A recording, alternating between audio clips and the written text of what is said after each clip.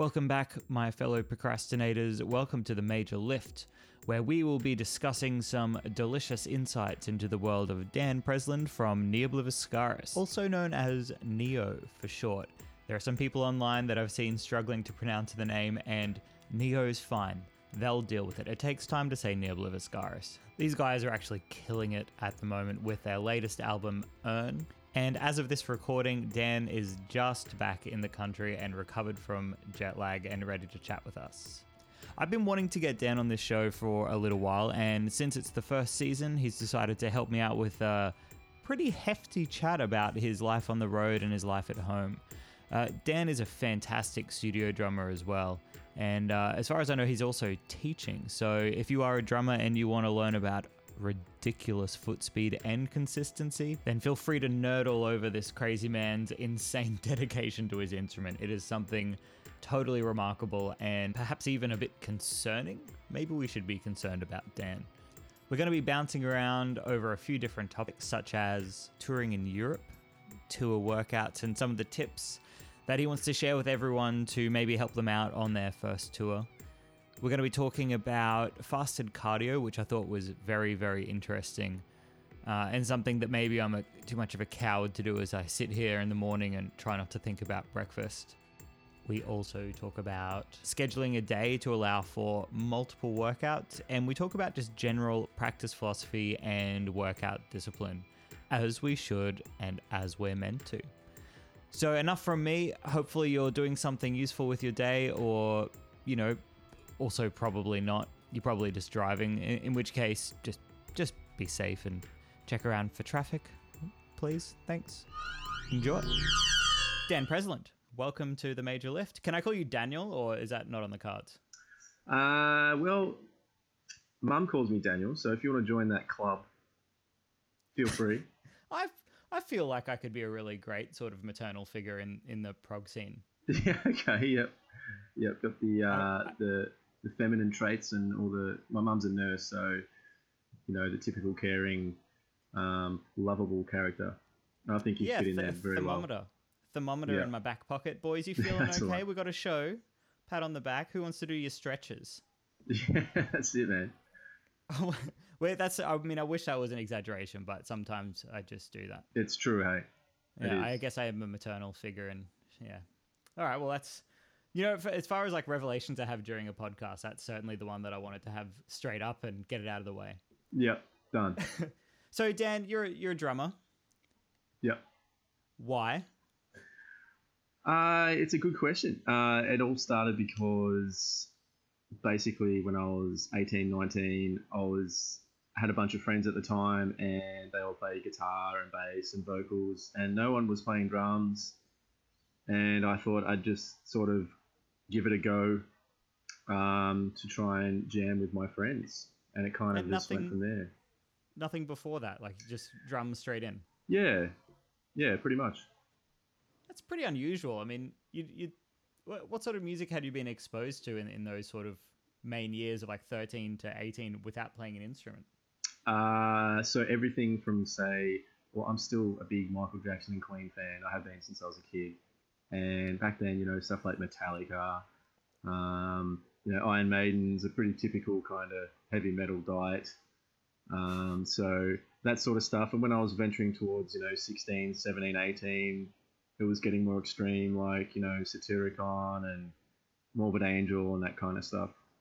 You started tempting fate with the corpse paint, but knowing full well that you're a ginger man inside. That's right. Yeah, I had no place. I've been listening to a podcast at the moment called the Next Podcast on the Left, I think it is, and it's a crime one, and they're currently covering the black metal scene of the 90s. Yep. And it's all done, the way they've constructed their entire facade of being metal is so counter-Australian, it's almost hard to believe. Like, we're so silly here. Yeah. Yeah, so were you silly about your metal taste, or were you like a really serious metal guy? I reckon I went through phases where I thought I was pretty serious, but really, truly I'm not, really.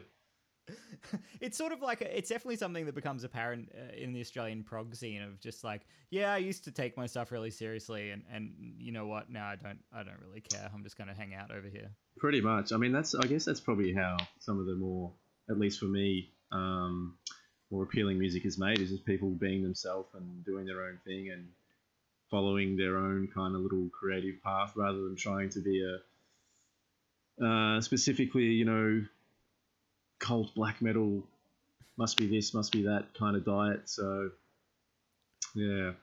Did that sort of did you fall out of love with that music, or do you still sort of digest the new albums and things like that? Not as in the loop, but I definitely still enjoy a lot of black metal stuff as well. I used to listen to a lot of black metal when I was younger. Still do really enjoy it, but I'm definitely out of the loop in terms of when new albums come out. So I'll stumble across one somewhere. I'm like, oh, holy crap, got to give that a go. So definitely not as in tune, but still a fan. It's sort of like it's interesting being on a podcast that's meant to be about fitness and having to brief the audience on what sort of black metal you're into. Yeah, right. Yeah, true. So they can get an idea of perhaps your drumming style or something like that. Like, yeah, I really identify with this guy. He likes bodybuilding stuff and blast beats. Yeah, it's pretty much... really relate to that. Yeah, I'm sure there's some people out there who do. Props to you. Yeah. Congratulations, you guys, on not doing your workouts in corpse paint. Or if you do, congratulations for doing that too. I'd love to see that. That would be humorous. That could, I sort of wish this was a Joe Rogan format where we're just face to face with the internet beside us, and it's just like, hey, look at that thing on Google. Cool, let's talk about that for 25 minutes. Because I reckon that would be something that could probably take the rest of the podcast talking about. That could be very entertaining indeed. Metal gym fails.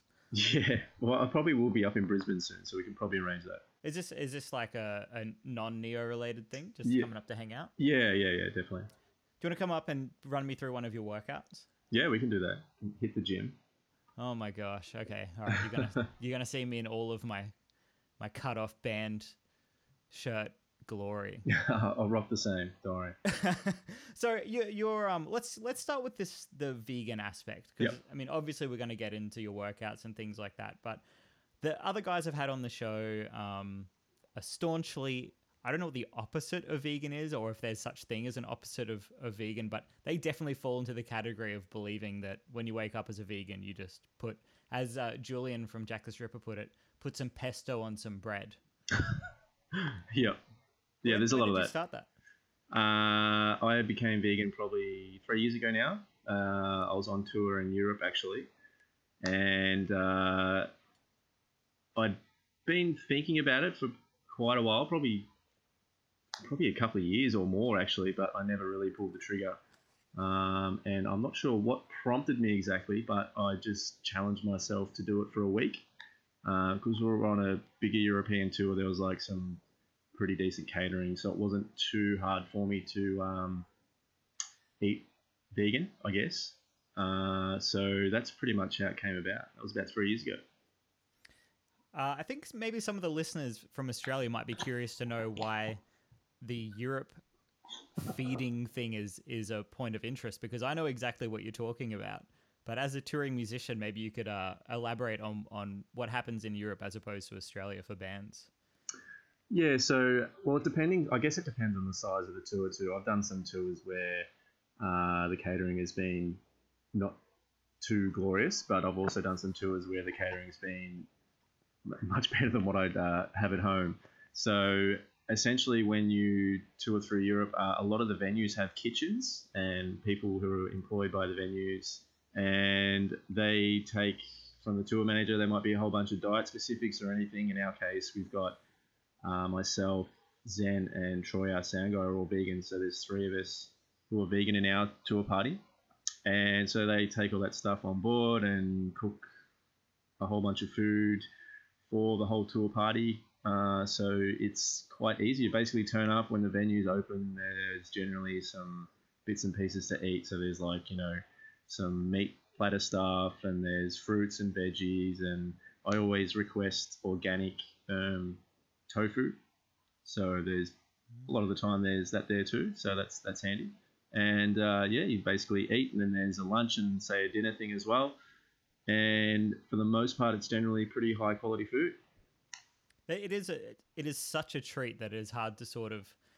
I mean, this is only new to me in the last year or so. But when I got over there and the guy's like, "You just wait for the catering," I had no idea what to expect, and then it was just a buffet. It blew my mind. Yeah, it's amazing. Some places have absolutely incredible catering where you're just like, wow, it like really makes your day. And flying vegan is a whole other thing as well. You've got to be super specific about that every like 20 minutes or something in case they forget. Yeah, and they fuck that up too. Oh yeah. So you've had that one on the flight where you just I'm a hungry, sad, tired, sort of drunk man. Oh no. Yeah, we have people who book our flights for us and what have you, and like they know who's vegan and they know what to book, but between airline and maybe emails get lost in the cluster of the internet somewhere. I don't know, but yeah, sometimes it gets stuffed up. And for example, on one of the flights home from our most recent European tour a week ago, they didn't have a vegan meal prepared for me, and I wasn't angry or upset. It's all good. These things happen. And she said she'd organised something for me and came out with a plate of rice. So, thanks. Cheers. That was as far as her knowledge of veganism went that day as well. Yeah. Look, here's your damn rice. I don't know about anything else today. So yeah, I said thank you very much, and I had 3 spoonfuls, and that was it. I'm surprised. I mean, this is getting away from it a bit, but I'm surprised that Tim Charles isn't vegan. He looks like a guy who would cuddle a deer in a forest. No, I don't know if Tim will go vegan. Yeah, don't think he will. Fair enough. He just he looks like a Disney prince, so I figures maybe he loves animals like a Disney prince. Yeah, I'm sure he has compassion towards animals, but I think he's a slave to his taste buds. Just a little bit more. Yeah. So you were away for how many days on that last tour? I think it was about 40. Oh. All right, run. Were you able to exercise on a run that big? Yes.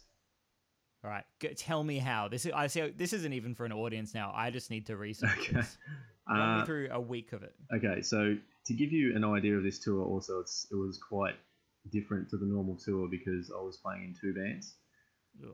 So I was playing in the opening band, which was a 30-minute set, and then I had an hour and 10-minute break, and then it was 90 minutes with Neo. So I was shredding calories like a mofo on this tour. So I sort of tried to take a bit of a tactical approach. So before the first show, I had BCAAs, which are branched chain amino acids, shipped to the first venue, electrolyte tablets to try and help keep me hydrated, and obviously some vegan protein powder and stuff. What do you use? At home, I use, at the moment, I've got a rice-based one and the other one's made from soy and pea extract.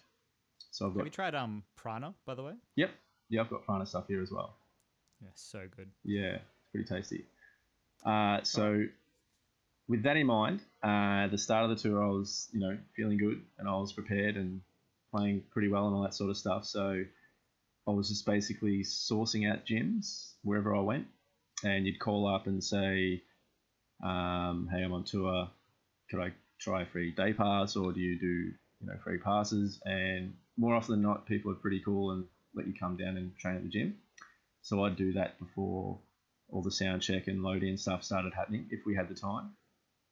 And as the tour went on, became pretty mentally exhausted and later physically exhausted too, just playing so much drums, 2 sound checks a day, warming up twice, 2 sets, and my motivation and mental motivation levels were dwindling, and I was eating not too great towards the end, just basically eating anything I could just to get energy and keep me going, and still remain vegan, however, but there's also some terrible foods like corn chips and salsa and pastas and stuff that you can absolutely destroy and easily put on the body fat, which I leant towards. So I definitely went backwards a bit on this tour, but I was super motivated when I came back, and I've been back, 12 days so far, and I've gone to the gym every day bar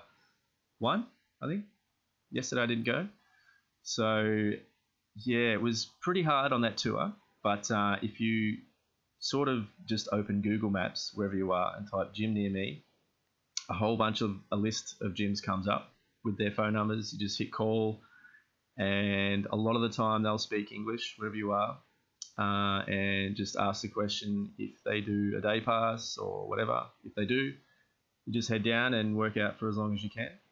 And yeah, that's pretty much it. The diet side of things was tricky, because a lot of European catering has heavy carb, so pastas, rice, corn chips, all that sort of stuff. So it's pretty hard to stay away from that. But at the start of the tour, I was doing pretty well, and towards the end, it was absolutely rubbish. What sort of I'm assuming you do like a macro split? I actually don't really count my macros. I sort of just gauge what I think I'd need. So if I'm going to train legs, for example, I'll try and have a heavy carb day, and the day after I'll try and do a heavy carb day. And I did legs yesterday. So yesterday and today I'm trying to hit some heavy carbs. Apart from that, I don't specifically track my macros. However, I know I take between 140 and 100, close to 200 grams of protein a day. And that's about the only one that I sort of can roughly gauge. The rest, I just kind of eat whatever, as long as it's lean, lots of vegetables and lots of boring stuff that no one else wants to eat, basically. So yeah. Tell me about it. Like the more excited you get when you walk into a 7-Eleven and see the nuts, the more down that rabbit hole that you've actually got. Yeah, pretty much. So I'm getting increasingly more curious about a million questions I want to ask in the middle of all these things. So the one thing that sticks out to me is the calorie approximation. Yep. So you sort of know how much you need per day at this point, don't you? Roughly, yeah. So I'm in a deficit at the moment, and I reckon I'm roughly between 22 and 2,400 calories a day. That's your deficit? Yep. Well, you got to mind, I go for runs probably 3 to 4 times a week, and I play drums anywhere from 1 to 3 to 4 hours a day. So I burn a lot of calories. Do you ever measure it? Have you got a Fitbit or anything like that? No. I'd be really curious. Yeah, me too, actually. I was super curious on the last tour because, playing 2 sets a day and pretty physical stuff, I reckon I was shredding at least, 1,600 calories probably between the 2 sets, 15 to 16. So I was actually worried I wouldn't be eating enough at one stage, but coming back and looking in the mirror, I think I did eat enough. So I definitely put on a little bit of body fat. Right. So you said your numbers sort of changed before and after. What were you gauging that off? Basically gauging it off how vascular I was, and I guess all the lines and whatever you see. A good gauge for me, might probably different for everyone, is how vascular I am around like my lower abdomen. So if I start getting a lot of vascularity down there, I think, okay, cool, I'm starting to get pretty lean. And when I came back, there wasn't much there at all. So I'll definitely put some on. How much do you weigh?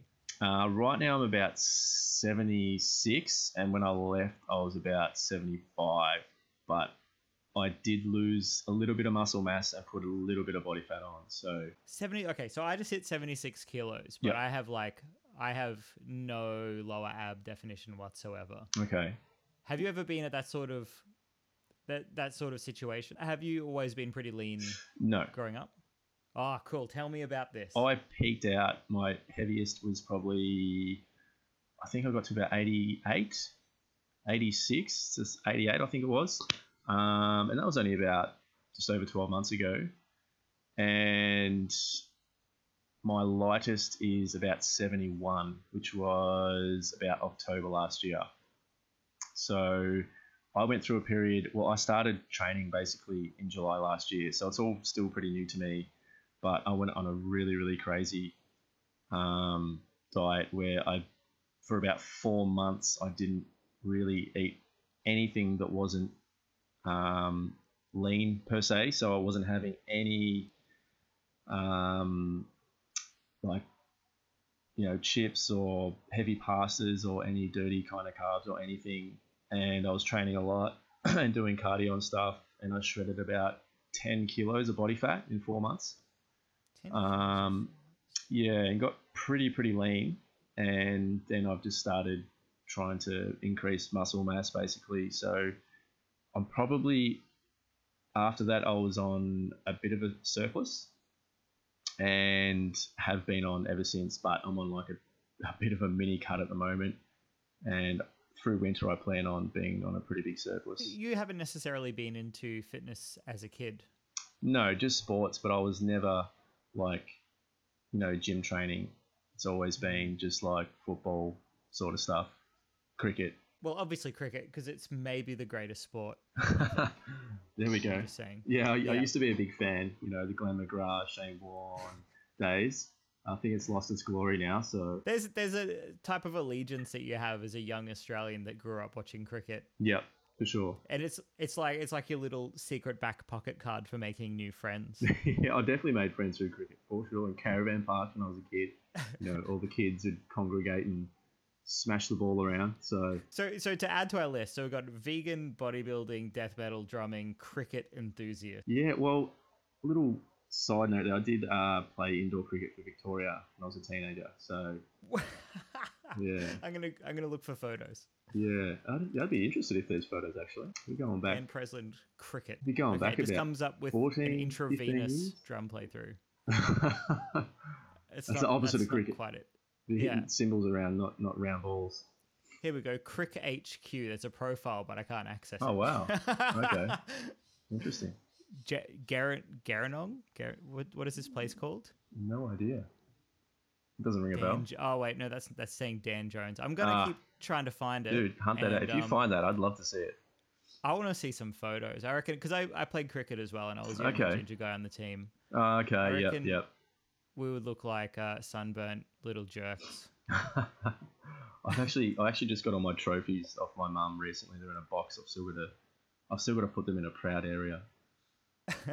You might never win the Artist of the Year Australian. No. But you'll have your cricket trophies. That's it, man.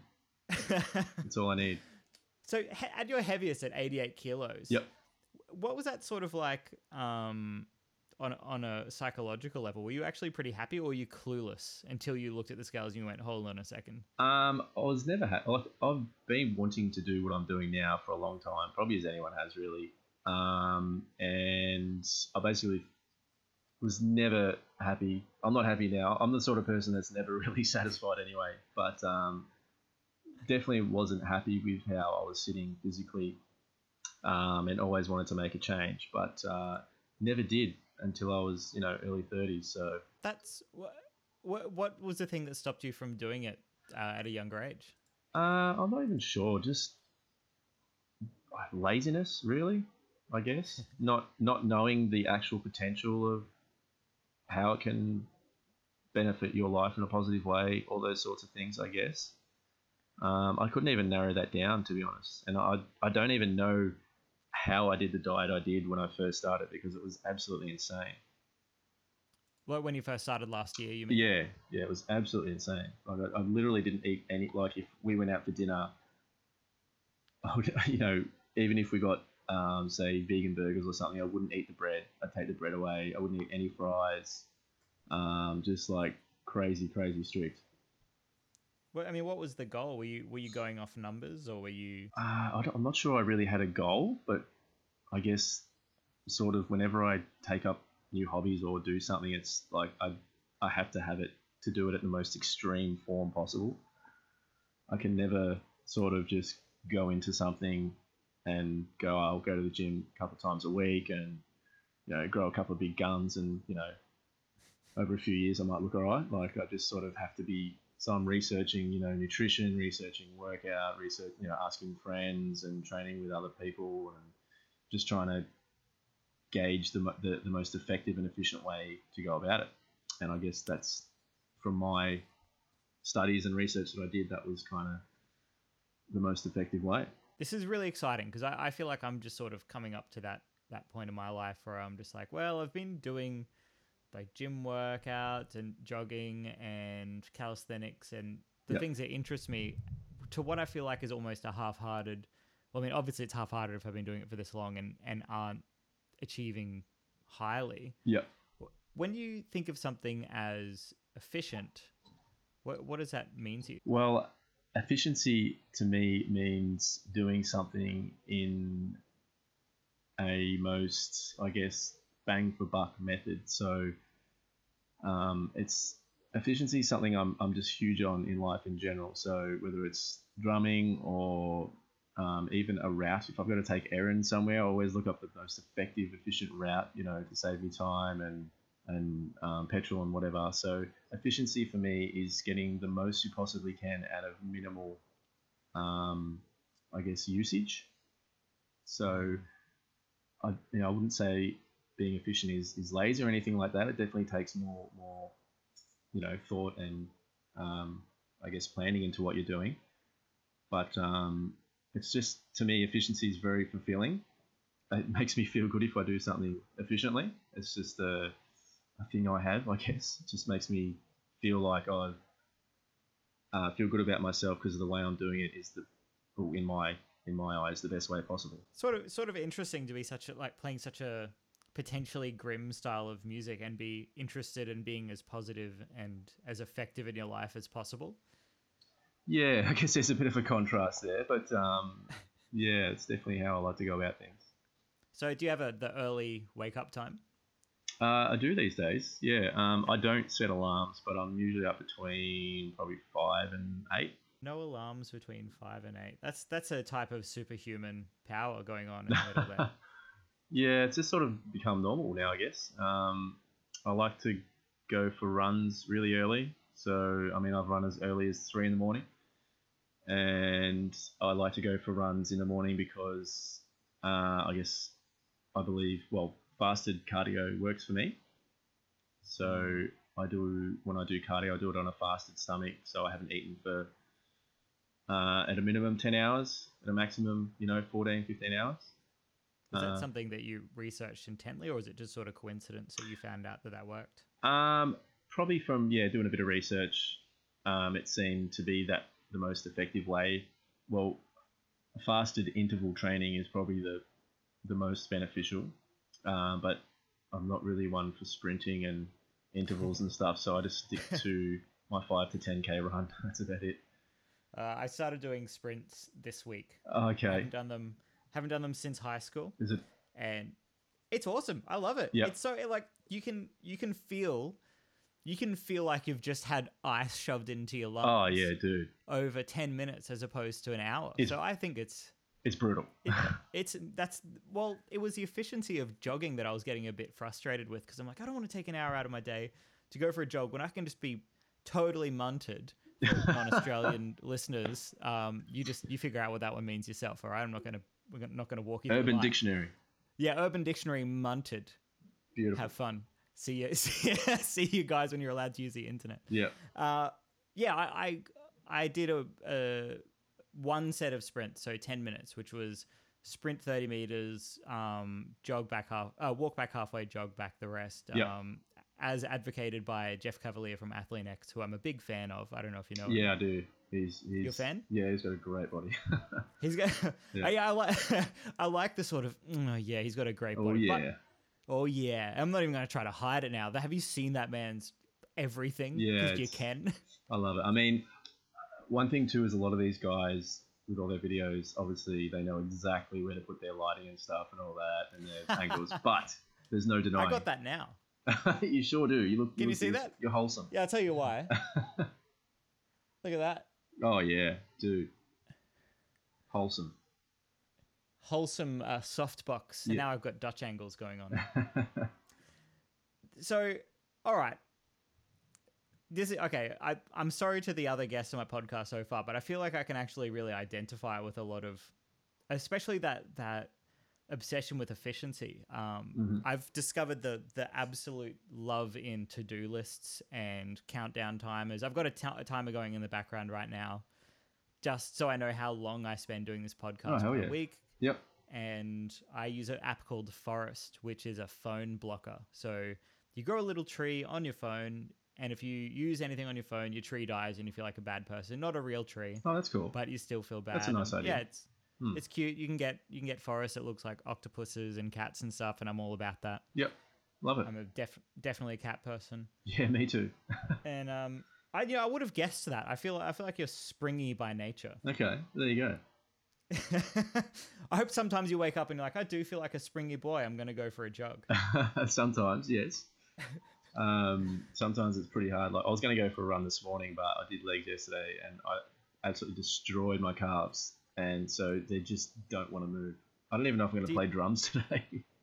Do you do like remedial work and stretchy work and yoga and stuff like that? No, but yoga's, I think, on my next list of health hobbies, I guess, or implementing into my routine. I do from what I've looking and reading about yoga, I'm really, really interested. Do you desire that sort of like fluency and mobility? I don't know if it's that. I just like my whole thing is I want to have the healthiest physical and healthiest mental me to experience life in the most extreme way possible. So by that I mean living my experience to its fullest potential, and I feel like yoga could help me swing me more so in that direction. I've been so okay, all right, shameless plug, as if the person I'm talking about is ever going to listen to this, and all my friends who are listening to this are going to be rolling their eyes like, yeah, we get it. But I really enjoyed this YouTube channel called Yoga with Adrian. Okay, just don't read into that. Okay. Don't read into that. But she's this chick who's just like a bit silly with her yoga courses. She does a 30-day introductory course. It's just on YouTube. You can just do it every day. And to be honest, it took me like a sort of, 6 months to actually get through because I was so casual about it. But I really enjoyed the process of like breaking a few boundaries in a mobility way. You know so you know that sensation of nailing a part? Yeah. It was sort of like that, but it was transferred to a mobility feeling. So I was able to stretch my hip in this really, really lovely way and start laughing because I was like so happy with that feeling of stretching a bit further. Yeah, well, that would be, if that's your goal and all of a sudden the body's folding itself in half, and that's a good feeling. And why not? Yeah, you've seen the Metalocalypse episode where they all start doing yoga? No, I haven't. I haven't even seen that show. You've never seen Metalocalypse? How non-metal I am. Whoa. Yeah. The backlash from this is going to be all over Twitter that I don't have, but... Shit. Yeah, I don't have Twitter either. God, thank God. Yeah, okay, we're safe. Yeah. So as far as like the musicians that you looked up to when you were drumming, did you have any that were sort of half fitness icons as well? Not really. I don't think so. Gene Hoglan's a bit of a unit. He is a unit, and he's lost a ton of weight. Have you seen him recently? Yeah, I met him a couple of years ago, and he looked pretty slender. So what was he like? Super nice dude. Yeah, very nice. Yeah. Yeah. He looks cuddly. Yeah, he is. And also a legend, I guess. I always forget about the whole death thing. Yeah, definitely. Yeah. Somehow. Not a drummer, so whenever I'm reminded, I'm like, that's right. He's that guy who was part of that really awesome time in death metal. Yeah, well, for sure, an influence of mine, definitely. What about guys like Daniel Gilden, though? Pain of Salvation? Or, do you know him? No, I don't actually. I do know the band, but I don't know about him specifically. It was always a big thing where I put fitness and music sort of at this juxtaposition where if I suddenly started caring, even though I totally did, about caring about myself, I would feel like in direct opposition to what like the don't give a fuck attitude of metal was when I was a teenager. Okay, so It was really hard to give a shit, but at the same time I was deeply aesthetically insecure, like I'm a fat pile of shit. Yep. Okay. And I was 100 kilos at 19, so I was a big boy. Damn. Yeah. Well, you've come a long way. Yeah, well, I mean, there was some sad things and there were some happy things that happened. Yeah. But the thing was, I started to notice a pattern between some of my favorite musicians, say like John Petrucci, who he just went from skinny dude to bulk dude, like famous bulk dude as well. Yep. Okay. Yep. Yeah. John Petrucci looks swole. He's a swole boy. Yeah. If he's listening, get him a podcast, please. Yeah. That would be nice. That would be helpful. Yeah. But so you haven't toured with many other musicians that are sort of down your same path of health and well-being? I have. I guess a lot of them that I've toured with are maybe more casual. So they go to the gym, now and then sort of thing. No one that's sort of like a daily gym person who, I guess, monitors their diet on a, I guess, relatively higher level. So no one that comes to mind, actually. A lot of the guys in the band have started going to the gym recently as well, which is really cool. So we quite often go together, which is nice. Oh, you're training Matt? Yes. Okay, so Matt's the guitarist in Obliviscaris for the thousands of millions of people out there. Yeah. What's his journey been like, watching that happen? Yeah, well, he was a bit bigger, say 6-8 months ago, and yeah, he's definitely turned his physique around. He's definitely a lot more slender now and gaining some muscle mass, which is really cool to see. And he's training him. Is it all your input? No. Well, I mean, I've shown him some stuff, but it's all his. Like he's still going most days, even back home. So it's mostly his motivation. So that's really good to see. I guess a lot of people, it's easy to start, but it's hard to be consistent. And consistency is probably the hardest part, I'd say. Keeping it consistent. So he's doing really well. Really proud of him. So when you were first getting into bodybuilding and things like that, your consistency, you just went 100%, I'm going to do the full hypertrophy thing 5 days a week, and you didn't fall off the wagon? Pretty much, yeah. I've basically from day one, I mean, going once. When I'm really motivated, I go twice a day, and have kept it really consistent apart from the last half of the last tour. So apart from that, I've been pretty good. So I'm curious to know what excites you. What excites me, I guess, is functioning. Well, the biggest excitement for me is being able to function. I guess my body functions on a higher level. So being the efficient nut that I am, that's something that really, really excites me.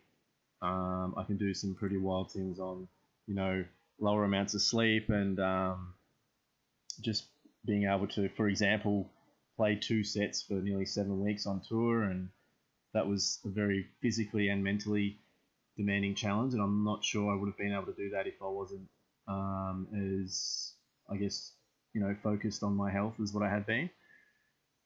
Things like that are really cool. Also, the the confidence related aspects of it too. I mean, I'm not like a beach guy or anything like that, but it certainly helps align the mental, physical confidence, and it just, I guess, gives you more functional capacity as a human, which really excites me as well. But for the most part, it's definitely, I guess, the reason why I started and the reason why I'm continuing is because it's allowing me to do more physically at a much higher level. So if you were going to be, say, you meeting like a little Daniel, okay, from many, many years ago, yep. And he's like, hey man, so I want to start working out, and you look like you figured it out, and they wanted to know what the first week was going to be like. I mean, what did you experience during that first week of hitting it hardcore? I could barely drive home. The moods from the diet are pretty extreme. You can't really walk anywhere. You can't really lift your arms and do much. You're in a lot of pain all the time, and your food's going to taste like absolute shit. You should do that. You should keep going, little Dan. Best luck. You should do it. You're going to have a great time. Yeah, hit me back in a week, and yeah. And where did it get fun? I think it really got fun when I actually started feeling the progress. I think I saw progress physically before I started feeling it.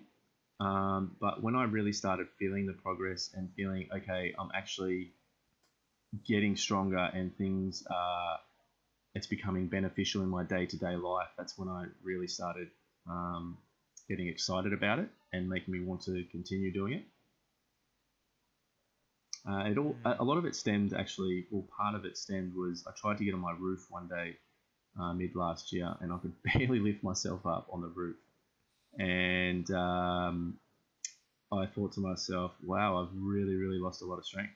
So that was one of my catalysts. Of course, there was some other things going on at the time, but that was one of the things that made me really think, I should really do something about this. Do you feel like you know your body's physiology well enough to know what suits you, the way that you're built? Say, like you know, did you say 76 kilos? Yep. You're not 110 kilo sort of Maori guy. No. So, do you feel like you understand what your body's meant for?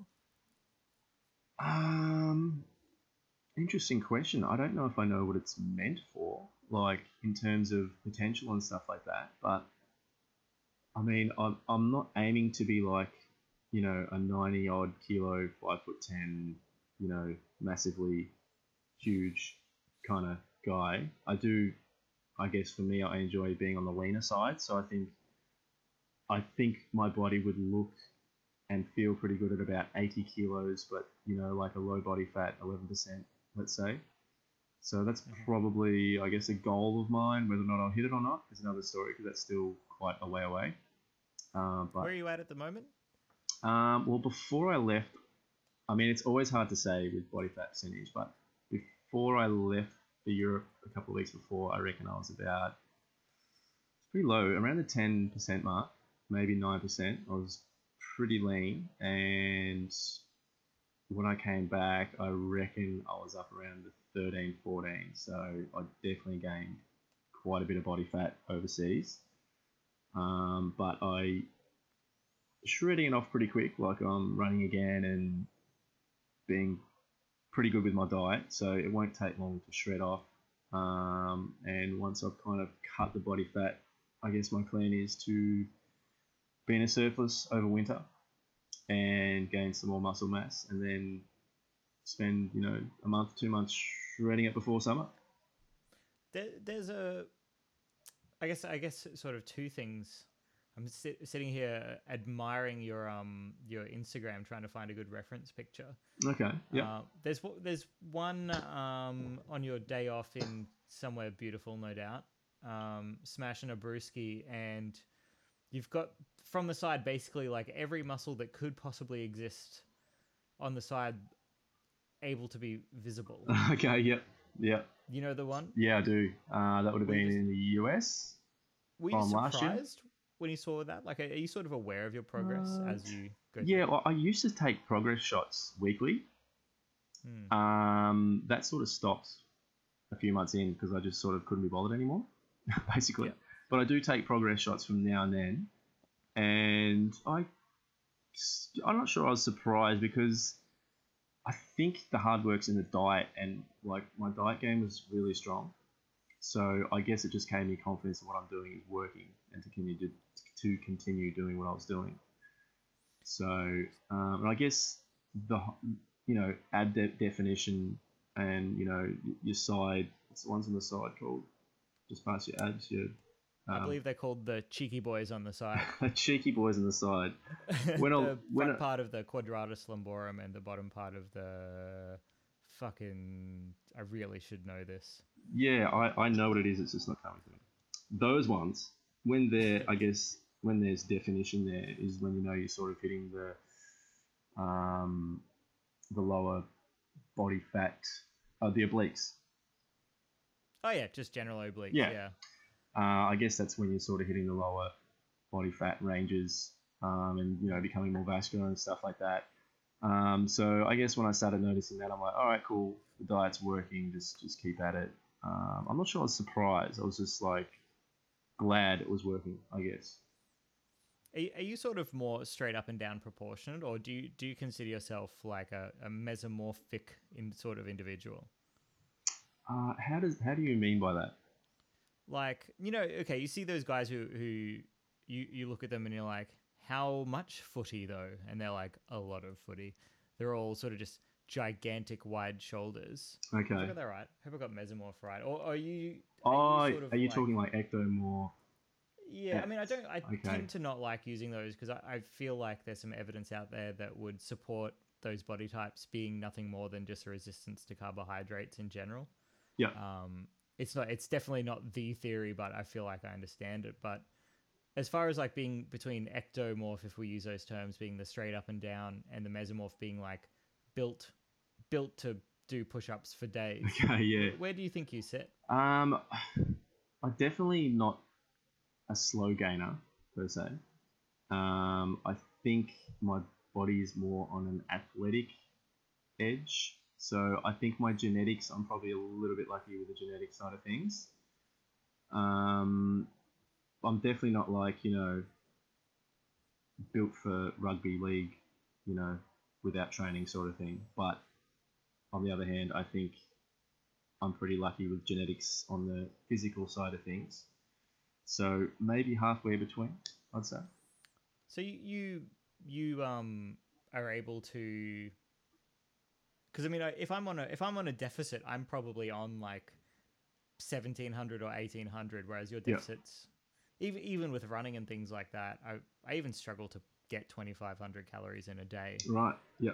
I reckon around the 2200 mark would sit me in a deficit. Not a huge one, but I'm definitely in a deficit. It's really hard for me to be in a super deficit because of drumming is essentially my job, and I do it for hours a day. And if I'm not on point with my diet, that can really suffer how much time I can put into drums every day. Is that an age thing as well? Now that you've been doing it for long enough, you're aware of what you feel like?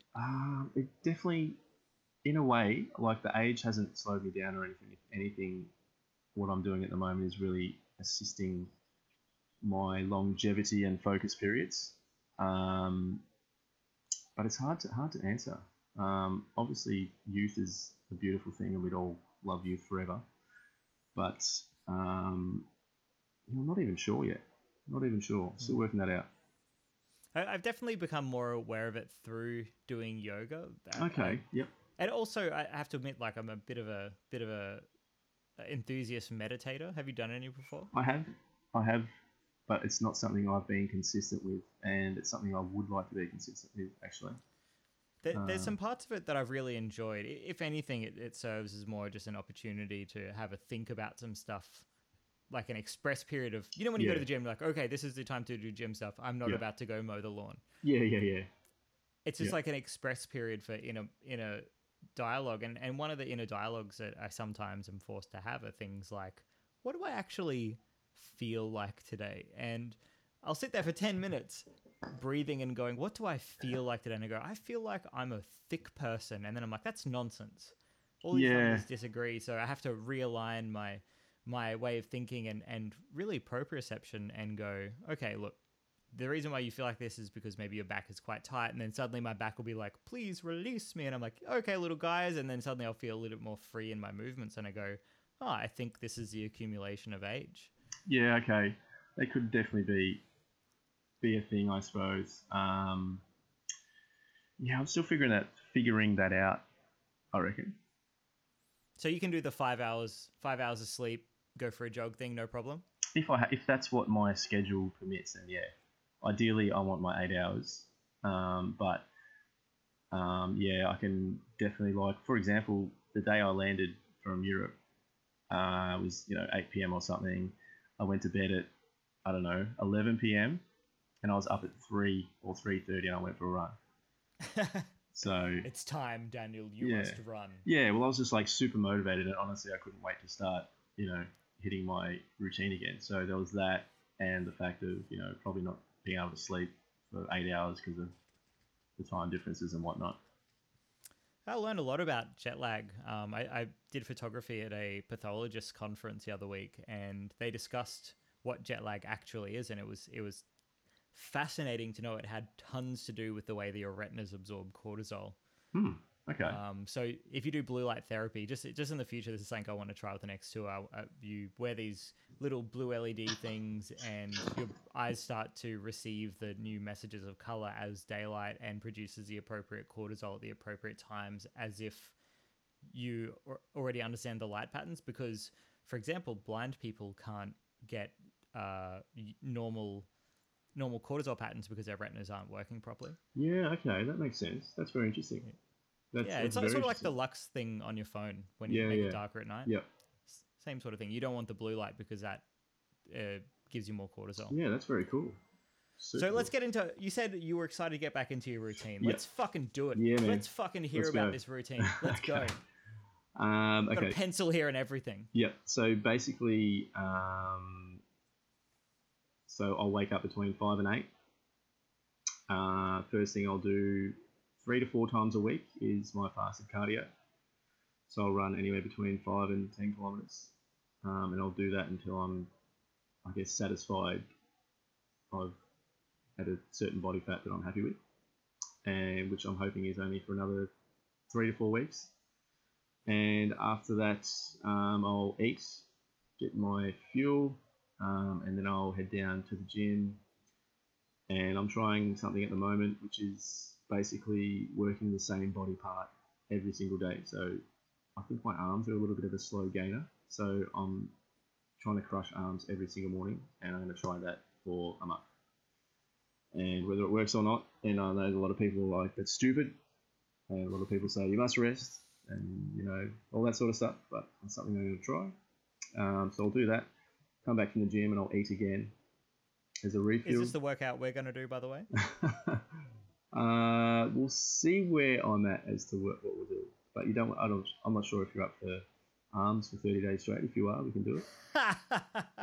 Okay, no, before we move on to what you do when you get home, let's look at this same body part workout. Okay.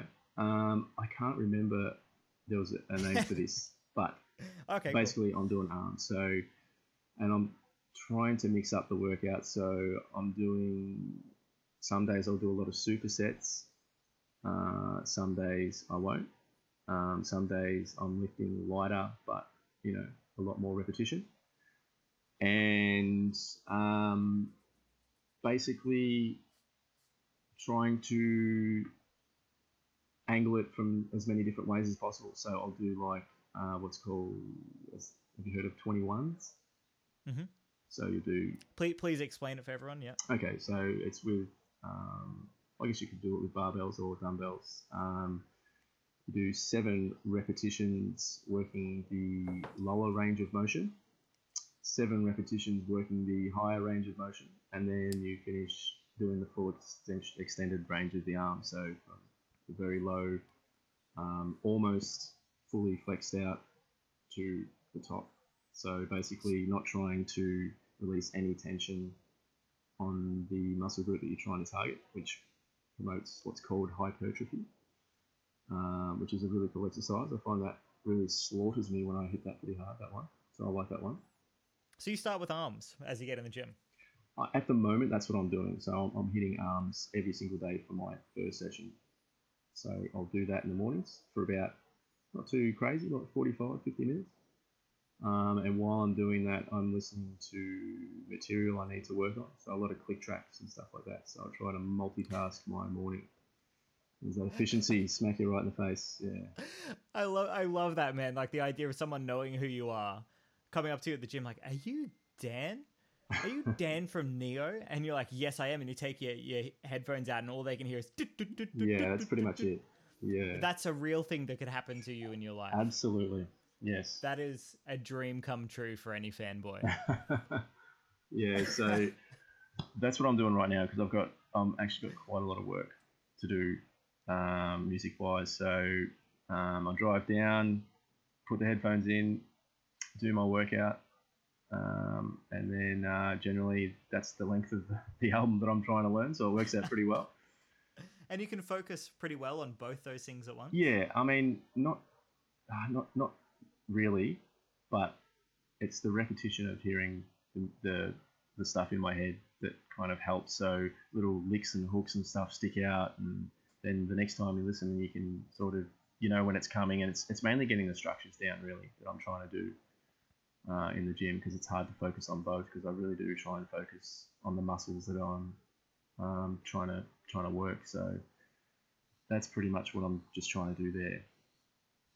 So you go from arms to are you putting other stuff in other days, or? Yep. So at the moment, I'm going twice a day, probably 5 times a week. So I'm basically doing arms in the morning 5 times a week, and then I go home, feet up again, and I'll quite often do a lot of work on the computer, whether it's videos, emails, just the general hustle, talking to clients, or sorting out. At the moment, I've got a whole lot of tax stuff I've got to do and stuff like that, just to unwind a bit.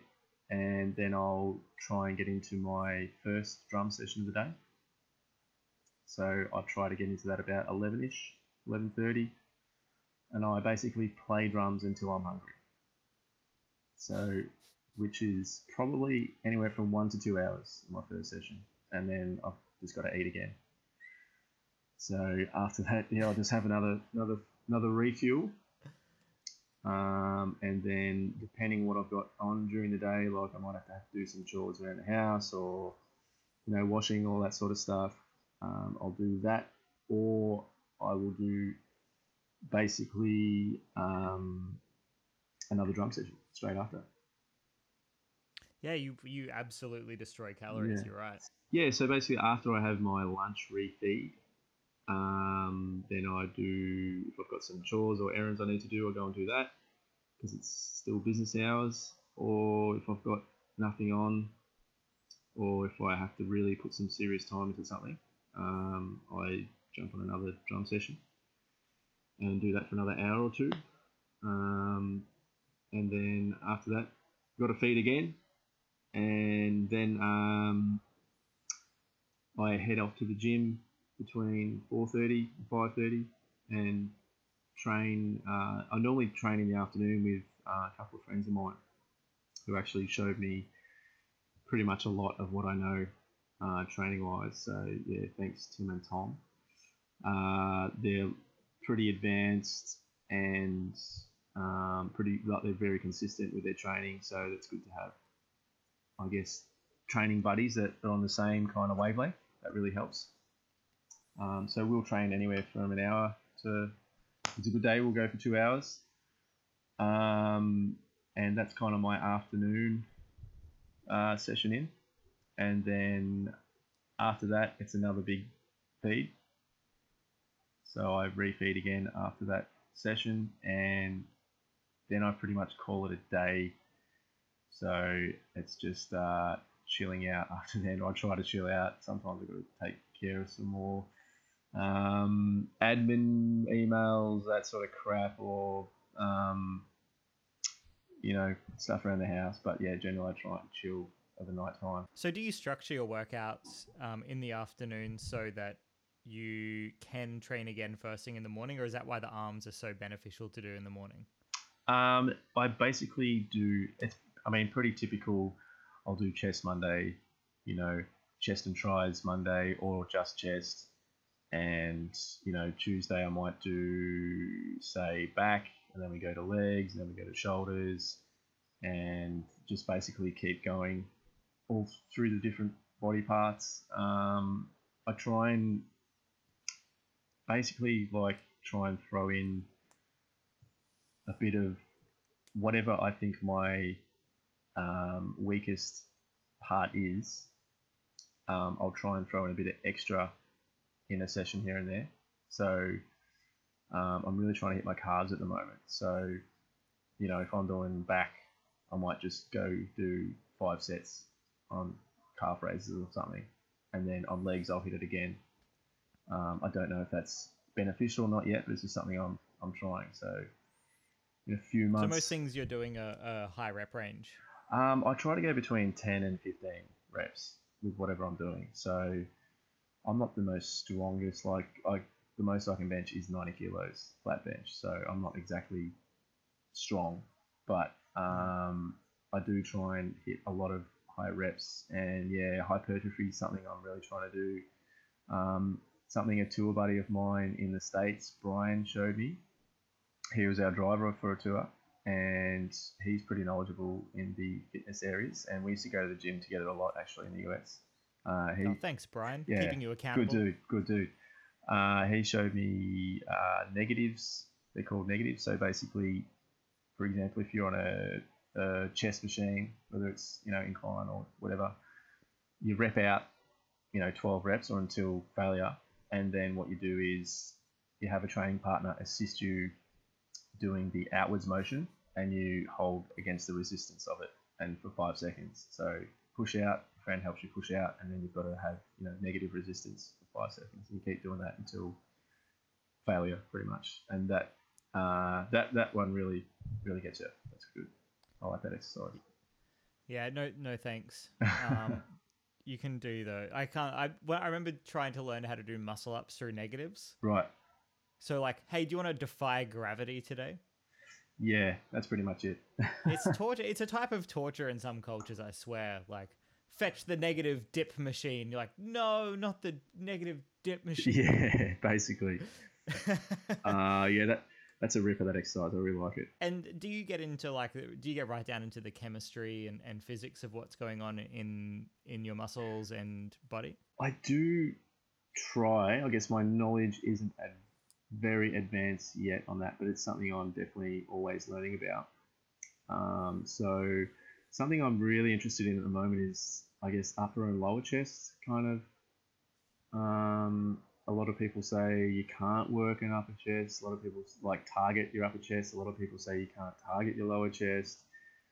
People say it's just genetics how your chest, will grow and shape, which I guess is always going to be a factor. But I guess I'm trying to target upper chest at the moment. So from what I've seen and read and looked at, stuff like incline bench and getting on the cables and going from low to high will help upper chest. So that's something I'm trying on chest days at the moment. How do you avoid bro science? I mean, that's probably the worst part about YouTube, and the best part, you've got all these great guys like Jeff Cavalier, and then you've got just that guy. It's hard to say, but generally I will look at stuff like if they have a diet they recommend. So if someone looks good and you think, wow, how did they get there? Or what did they do? It's either a few things. So they're either juicing or using testosterone boosters or something, or they have a lethal diet and a lethal workout. Or I guess I try and filter through all that stuff because I'm not interested in what doesn't interest me using, any hormone growth or testosterone stuff. And so I try and filter through that. So I think I'm becoming okay being able to pick who's perhaps natural and who's not. The bullshit artists of YouTube. Yeah, which is, there's quite a lot of it. And there's quite a lot. Also, it's incredible what you can do with lighting and, as you'd know, lighting and positioning, angling. So it's, especially on Instagram and stuff, it's really, really hard to see what the hell is actually going on. But yeah. People with a lot of content and put out a lot of content, and I guess who look good and are willing to, I guess, put themselves in fragile lighting situations is something I'm a fan of, because it's like, okay, that's real. Totally. So I look for stuff like that, and if all that stuff kind of clicks with me, then I'll look into what they're doing, or perhaps subscribe to their YouTube or their Instagram or whatever, and just take on board some stuff. So a guy I really like at the moment is called Mike Thurston. How do you spell that sucker? Thurston. And he claims to be natural, and I think he might be. He's on the upper echelon of, being quite large and lean, where you're like, it's kind of questionable, but I think he's probably got some pretty godlike genetics, and like his workouts and the way he trains is in my opinion, like really, really, really, really, really good. Yeah, cool. I just put a little subscribe there, and I'll definitely check that out. Yeah. So I guess to sort of try to taper all this stuff together, I kind of want to know, and this could be a little bit of an out there question, but let's sort of finish on drumming, because I think this is an interesting thing to bring it back around to, because I'm certain there's a correlation between your sort of no nonsense attitude towards not wasting time and planning your time as best as possible. What about like the way this relates to the way that you learn drums? Because for context, for those people listening, you started drums at 18, got your first drum kit at 19, and I know we talked about this before we started recording, but 3 years later, you set we can call it a sloppy record, but it's still a record for the fastest kicks in drums, right? What it was it's a competition to see how many strokes in a minute, and for Australia, I won that. Oh, it was Australia. Yep. It was Australia. Still. So how many did you get? I can't remember. It was 900 and something. What does that work out to be in a BPM? Do you know? Well, let's say 250 BPM, 16. So that's 1,000 strokes. So probably high 230s, maybe. But it was sloppy. That's it would have been sloppy, yes. I mean, I'm not telling anyone that you're rubbish feet, but you can do it real fast. The goal is to do it so fast that no one can tell the difference between the two sounds anyway. There you go. Yeah, just like a hummingbird motion. Yeah, general hummingbird. Yeah. So you had to what sort of practice schedule did you have, or did you put together to even get near there? I mean, look, back then as anyone who's new to something, I wasn't exactly efficient, and I wasn't sure exactly how to practice, but I was putting a good few hours every day into drums. I don't think it was until probably 5 years ago that my practice routine really hit a new level. So it did take me quite some time to knuckle down and put the serious kind of practice in, where I guess you've got enough knowledge and know-how and stuff to really develop an advanced kind of routine. So, what was that sort of breakthrough for you? Like, what was the know-how that you needed to be like, all right, I've got it, let's go hard now? Basically just the consistency.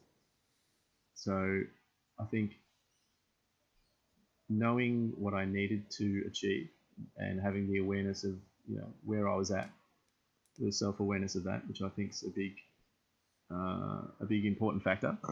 Having the self-awareness and knowing of where I wanted to go. The breakthrough basically was the consistency. So hitting it every single day, not seeing improvements for 4, 6, 8 weeks at a time, but still being consistent.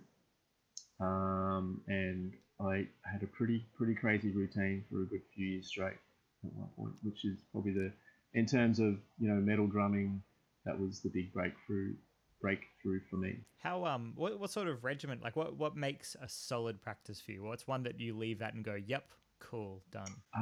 Basically I like to have long productive sessions where I don't fall back on the same old thing I've been playing for years. So a session for me will be, for example, my first session of the day, I like to work on material that I need to play live. So if I'm working for a band, or for me is going to go onto I'll play through the set, which is anywhere, if you're doing a support tour, it's probably 40 minutes. If we're headlining, it's 90 minutes. So I'll play through the set, and I'll do that every day for a couple of weeks leading up to the tour. Or if I'm working on an album for a band, I'll play through all their songs once or twice. And then the second drum session for the day is generally a practice session for me. So practice for me means things playing that I'm not comfortable with, or things I don't know, or just doing drills. So really long drills, like I do a lot of double bass drills. I just get a timer and hit a metronome, and basically try to sound as much like a robot as I possibly can for that time. The Gene Hoglan atomic clock approach. Yeah, pretty much. Yeah, just trying to be as consistent as possible. So a timer lasts for how long, roughly? I like to do 10-minute 10-minute runs. Sprints, interval training. Yeah, there you go. Yeah. And the metronome, do you sort of have a baseline that you can start most exercises at? Yeah, so it really depends what I'm doing. So at the moment, I'm working on some stuff so I lead right-handed and play right-handed. So I'm trying to get a whole lot of left-hand lead and left-hand side of my body doing things it doesn't normally do, sort of stuff, and that floats around the 160 to 180 BPM at the moment. For the stuff I'm comfortable at, the 10-minute runs, I can do up to 215 BPM, 16th notes. So I haven't really pushed that for quite a while because I haven't needed to. I sort of did need to push the speed a little bit before the most recent tour because the opening band I played for was up around the 240, 250 BPM range, which is pretty fine. It's just noise. It's pretty wild. It's angry noise. I think I heard a little bit of that from the stories on Instagram. Yeah, it's pretty crazy stuff. So I had to really, and I didn't have a great deal of time to get that all sorted. So actually, for the 3-4 weeks leading up to that tour, I was having 3 drum sessions a day. Like I was finishing at 9 o'clock at night, 9:30 at night, some nights. It was absolutely crazy. Do you get the self-doubts pretty hard? You know what? I just try and put myself in a position where that can't be possible. So I have a pretty high work ethic. So I try not to put myself in a position where that is going to happen, and that's going to happen if I'm not prepared or if I don't put in the huge amount of hours, especially on short notice stuff. So I basically put myself in a position where I work myself into the ground to a point where, but I know, well, not sort of know, but I put myself in the best position possible to be able to do what I need to do. Yeah, quite passionately as well. I guess when you're not doing, because you were working and then stopped at a certain point, right? Yeah, probably. 3 years ago now, I resigned from a full-time career. What were we doing? Train driver. Train driver. Man, you would have been the most handsome train driver in Melbourne. I'll take that. Dangerous I'll stuff. take that. Yeah. That's a freebie for you. Thank you. Confidence is shot. But at that point, surely that would have been a good moment for you to go, hold on a second, I can actually focus on the stuff that's important to me. Yeah, well, it was definitely a point in time where I guess I wanted to, always see myself as a hobbyist, maybe a serious hobbyist drummer to a drummer that's, I guess, you'd like to put yourself in a place where you're regarded as, a professional or world-class musician at what you do. So it helped put me on the path of, having that goal of putting myself in a position where I see myself as, a professional musician, which is still the long and never-ending road, basically. Have you had any moments where you've realized that someone considers you to be a professional expert? Yeah, I guess I do. I get hounded on Instagram a lot about drum stuff. So I actually did a post on my Facebook recently to address a lot of double kick and triggering stuff, which is very big in the heavy music world, because I reckon probably every single day, 9.2 times out of 10, someone or multiple people ask me about it. And it's not I don't mind answering. It's actually, it becomes time consuming. So yeah, that's why I kind of did a post. So now I can just link people to that and go, here you go. Here's the manual. I'm gonna try to find it. Here's all the stuff. It's on my Facebook that I did that. I'm going through it. Pictures of drums. Yeah. Pictures of runs. Pictures of drums. Pictures of metal guys. Okay, pictures of drum stuff. Yeah. I'm gonna find it. I'm just gonna comment over and over. Can you play One by Metallica? You're that guy. That guy. Yeah. Yeah. Hey, but like, how long did it take you to learn One by Metallica? Fucking immediately, mate. You just sit there and you just do it. That's it, man. That's it. Man, this has actually been a really, really cool talk. I think what we should do is we should revisit this sometime in the future and really get nitpicky about some of these practice concepts and see if we can't tie some workout results to the time that you're spending doing exercise as well. Yeah, that would be rather interesting, I think. Because your focus seems to be fairly resilient. I mean, I get distracted in 2 seconds. Oh, okay, yeah. I think, the staying consistent, I mean, I've probably said that 5 times already, but to me, that's the biggest thing, and I guess the number one thing, no matter what I've done in life, if I've been consistent and focused with something, is when I will see results. So it's definitely something I try and consistency and efficiency is pretty much my middle name. It's what I try to implement in everything I do. I guess so. Just one final thing that I want to kind of ask you before we start gossiping about how totally awesome our podcast was with absolutely no interruptions during recording. Is that sort of morning where maybe you are jet lagged or maybe you do wake up 2 hours before you're meant to or whatever. What is that? What is your self-talk like before all of these sets and before you get in the car to go to the gym? Yeah, so probably like anyone else, your brain starts trying to talk you out of your typical routine when you're normally at normal levels of motivation and stuff like that. And I guess one thing I just tell myself is, there's not many people or no one out there that's going to do what you're about to do. So you need to get out there and do that to have the advantage over, I guess, whatever it is you need your advantage in, fitness, music, whatever. So I just keep telling myself that you need to do all the things that no one else wants to do to, I guess, to succeed in whatever you want to do, you've got to work, stupidly hard and I guess do the things no one else wants to do. So that's kind of what I did try and tell myself, to get my ass out of the bed and hit the freezing cold,